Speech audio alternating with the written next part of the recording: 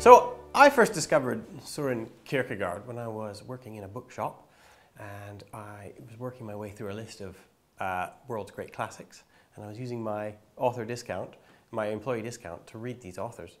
And I discovered this guy, this Danish philosopher who died in 1855, and he was writing about reintroducing Christianity into Christendom. And I was reading this guy and I thought, wow, he is speaking to the culture that I grew up in today. He's speaking to evangelical cultural Christianity in North America. And I grew up in Bible Belt, Canada, and I was also an observer of the United States and that culture there. And I thought, Søren Kierkegaard is describing a culture that, in some ways, Christendom is more applicable to North American Christianity than it is even to the European Denmark of his age. And a lot of people, a lot of Christians think that Christendom means official state church, a government state church relationship. But for Kierkegaard, he said, no, Christendom is more of a mindset. It's more of a posture. It's part of your imagination. It's where Christianity has become part of the backdrop of your society. It's become so commonplace that you just take it for granted.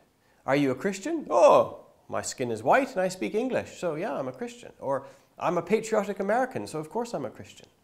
That kind of thing. And so for Kierkegaard, Christendom didn't mean some legal relationship between state and church. It meant the habitual assumption that you could be born into a Christian culture and that that is what made you a Christian. And for Kierkegaard, again and again, he says, that is precisely what has destroyed Christianity. The assumption that you can be born into it, that you can inherit it, that it's something to do with your ethnicity or your language or your patriotism or your citizenship, or even what church you belong to. He said that has done away with Christianity. And what I want to do is awaken and shock and even offend people who think they are Christians, who are living in Christendom, into a relationship with true Christianity.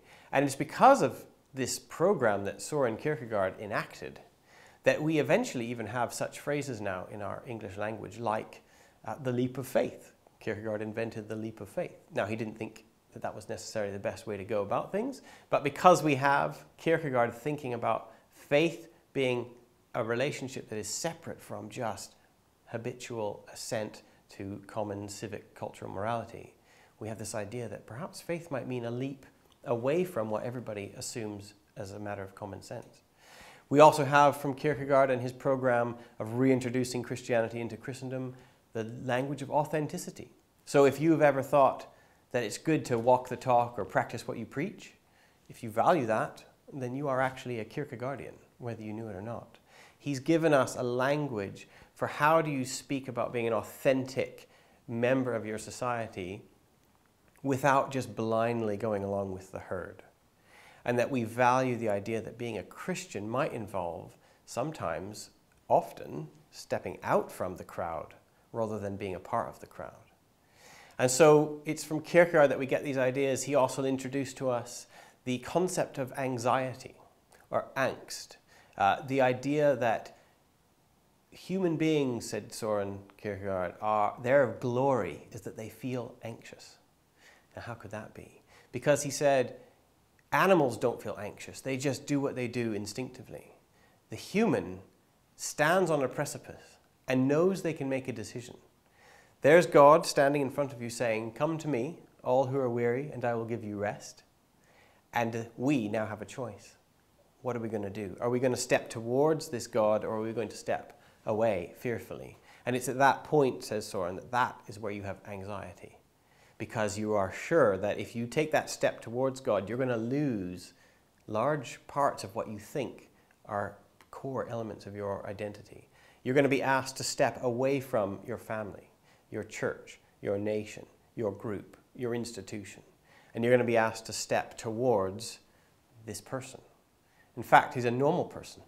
He's a normal person who has a bit of fish in his beard, who says, come to me, all who are weary, and I will give you rest. And in that moment, you have to make this choice. And there's a bit of anxiety in that. And so Søren says, that's a good thing. Sin is not anxiety. Sin is choosing to be offended by Jesus. So it's because of Kierkegaard that we just have a lot of tools, I think, in the modern age for learning to live like authentic human beings in a culture that so values being part of a mob, being part of a crowd, being a good citizen or a good patriot or a good member of your church. Kierkegaard comes along and he throws a brick into all of that. And he suggests that maybe being a Christian might make you a less reliable citizen. Maybe being a follower of Christ will make you a less obviously commonsensical member of your society.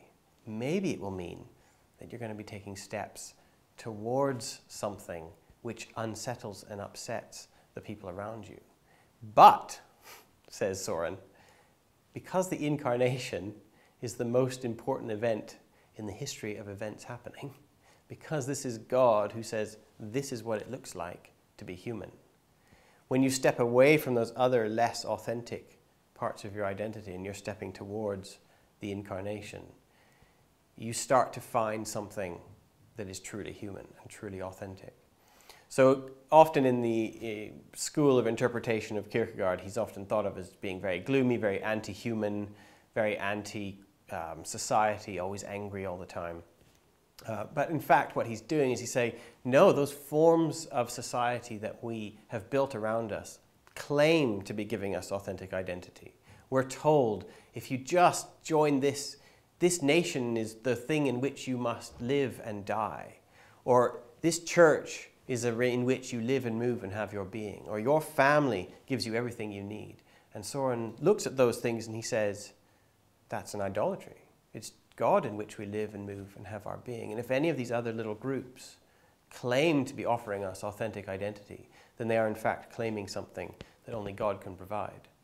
So for Soren to insult little groups doesn't mean he's anti-human. He's insulting them because he thinks they're stopping you from reaching what is truly where your home belongs. So I learned from Kierkegaard and I recommend him to you. I recommend that when you read Kierkegaard, you stand there and you take the hit.